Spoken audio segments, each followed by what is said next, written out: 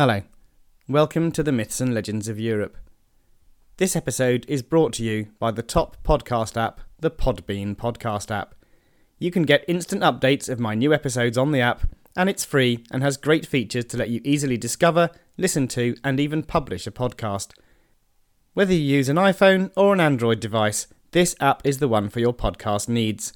Get the Podbean podcast app now on Google Play or the Apple App Store. Enjoy more from the podcasts you love. And so on with today's episode. The Myths of the Norse, Chapter 12, Otter's Ransom. Many years before Loki accidentally killed an otter, a king lived in Denmark. He was called Sigmund, and he was the son of Volsung. Sigmund had a son called Sinfiotli, and then married Borghild of Bralund, and they had two sons, Helgi and Hamund. Helgi was killed by his brother-in-law Dag with a spear given by Odin. Sinfiotli was a bit of a rake, and he consorted with many women. Unfortunately, one of the women he had his eye on was also being wooed by his stepmother Borghild's brother. Being a bit of a hothead, Sinfiotli killed his step-uncle. Borghild, of course, was furious, but was forced by convention, a little like Hreidmar, to accept payment as compensation. Anger and fury welled up in the bereaved sister, and she plotted her revenge. At the funeral for her dead brother, Borghild carried around the ale to serve to the guests. She served Sinfiotli first. He looked at the ale slightly quizzically and frowned at Sigmund. "Father," he said, "this ale looks a bit cloudy." Sigmund was a man of few words, and he simply took the horn of ale and swigged the lot. Borghild looked startled and watched her husband with a terrified look on her face. After a minute or two, she turned and fetched another horn filled with the same cloudy ale and gave it to her murdering stepson, who was still a little unsure about how it might taste. Again Sigmund took the horn from his son and downed its contents without taking a breath. A third ale-filled horn was handed by Borghild to Sinfiotli. This time he grasped hold of it and, like his father, drank the entire vessel in one. Immediately he consumed the ale, he dropped down dead on the spot. He had been poisoned by it. Sigmund, it seems, had such a strong constitution, the poison didn't touch him. The king carried his dead son down to a long, narrow fjord where there was a small ship with a man on it. Sinfiotli was laid down on the ship and pushed out to sea. Sigmund turned around sadly and went home. The king lived in Denmark for a long time before travelling south to the place we now call France. There he married Hjordis, daughter of King Eylimi.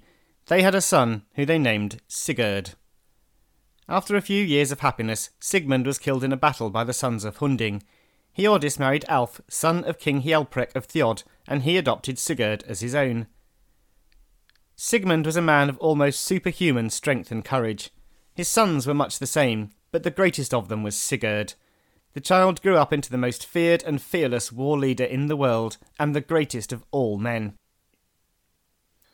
So, just to recap from last time, Hreidmar had accepted red gold as compensation for the killing of his son Otter.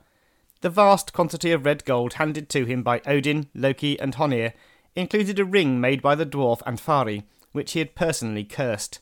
He who owned it cursed the dwarf would be destroyed by it. None of this seemed to bother Hreidmar though, as he surveyed his newly acquired wealth. His two sons were equally pleased, and confidently waited for Hreidmar to give them their share. When he failed to offer them any of his riches, they demanded some. He refused.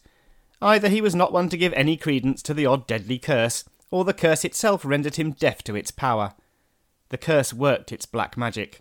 Fafnir and Regin agreed that their father was not being fair, and therefore he must die. They waited for Hreidmar to fall asleep that very night, and then Fafnir ran a sword through him. Andvari's curse had taken its first victim within 24 hours of Hreidmar acquiring the deadly ring. Fafnir collected up all of Hreidmar's red gold.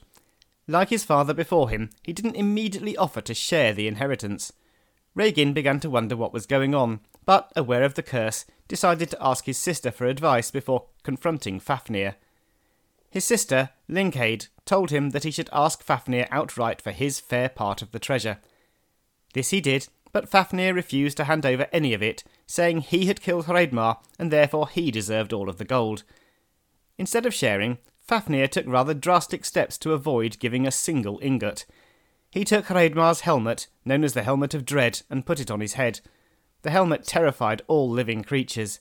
He took a sword called Hrotti. He then took himself off to a place called Gnita Heath and turned himself into a dragon. He made a lair for himself and placed the gold inside it. Then he settled his fire-breathing serpent form down on his precious and waited to defend it.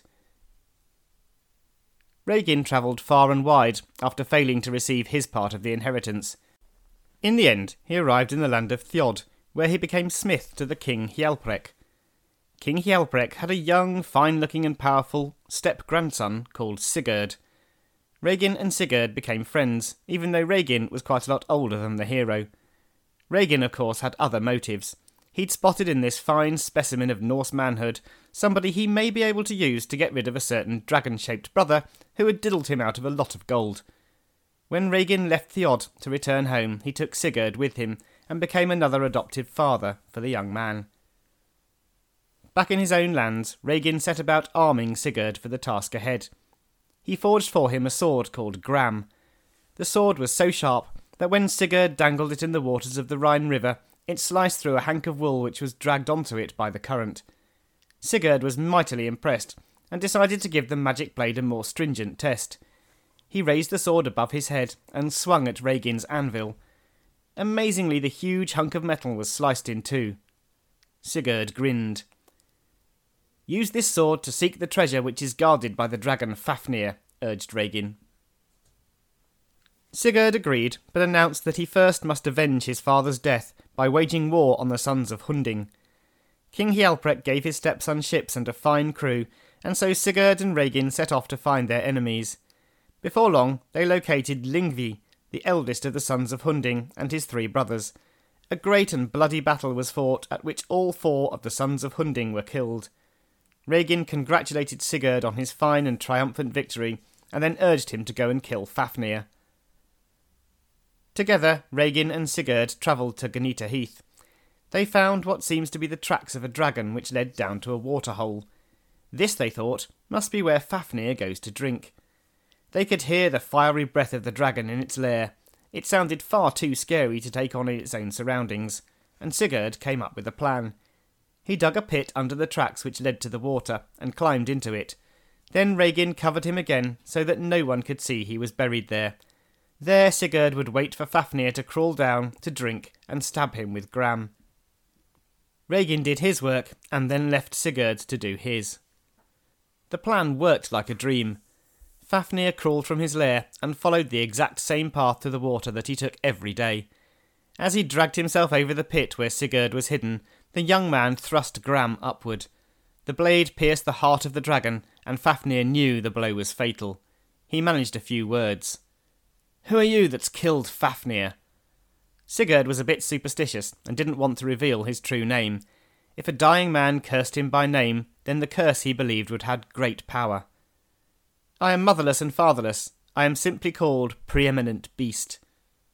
"I can't believe you have no father or mother. Tell me your ancestry." Sigurd decided it was unlikely that Fafnir would have heard of his father, so he answered, "Sigmund was my father, and I have killed you with my sword."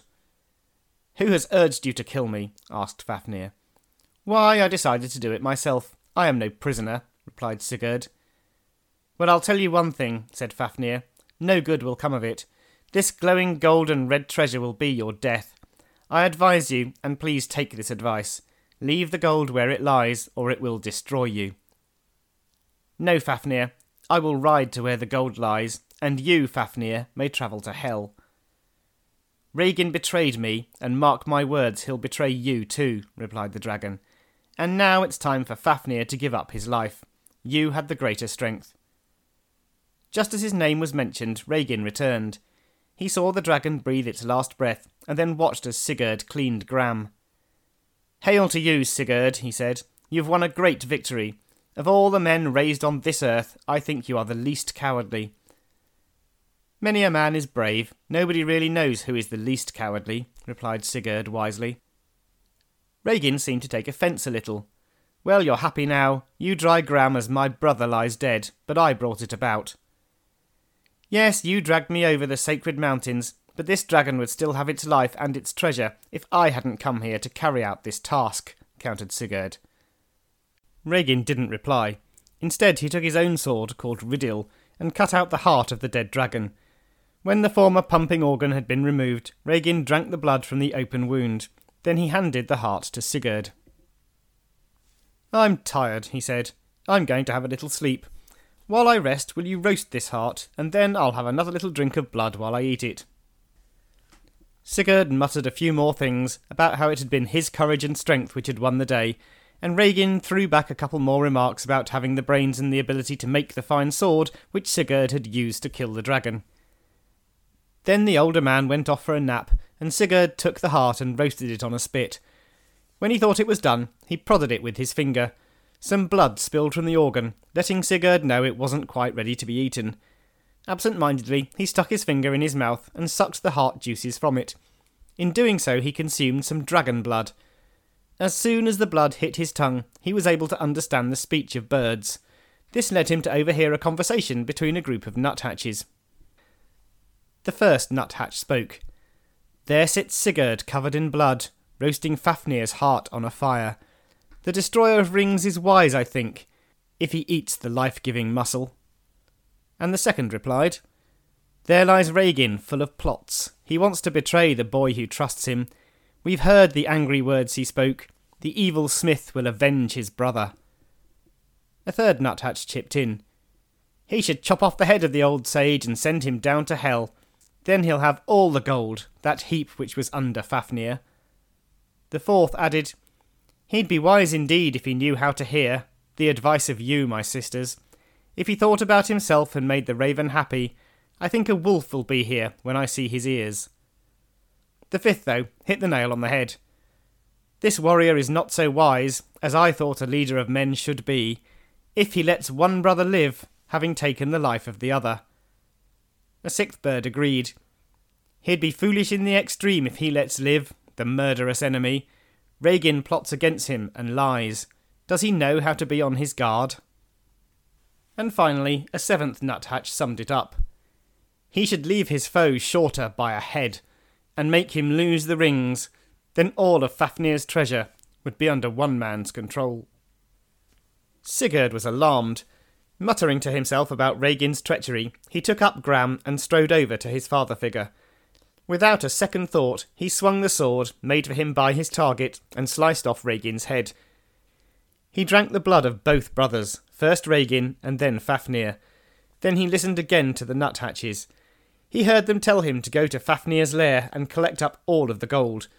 They told him he must travel to where King Giuki had a beautiful daughter.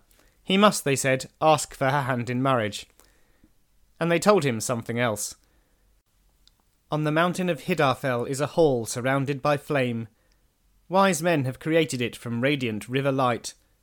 On the mountain the Valkyrie sleeps, and the terror of Linden plays about her.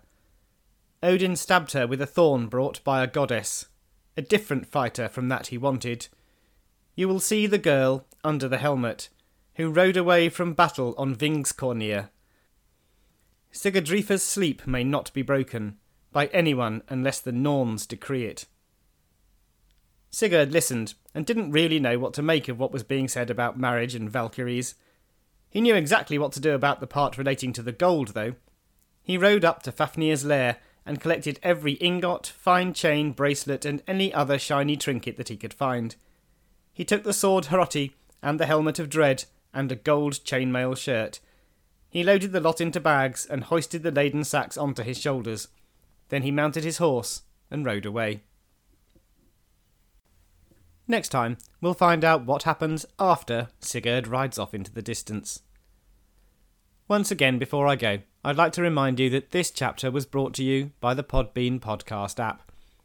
The app has many features which allow you to search for, listen to, and even publish your own podcast.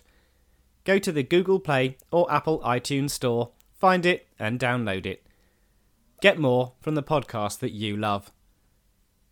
Okay, so have a great couple of weeks and I'll speak to you next time.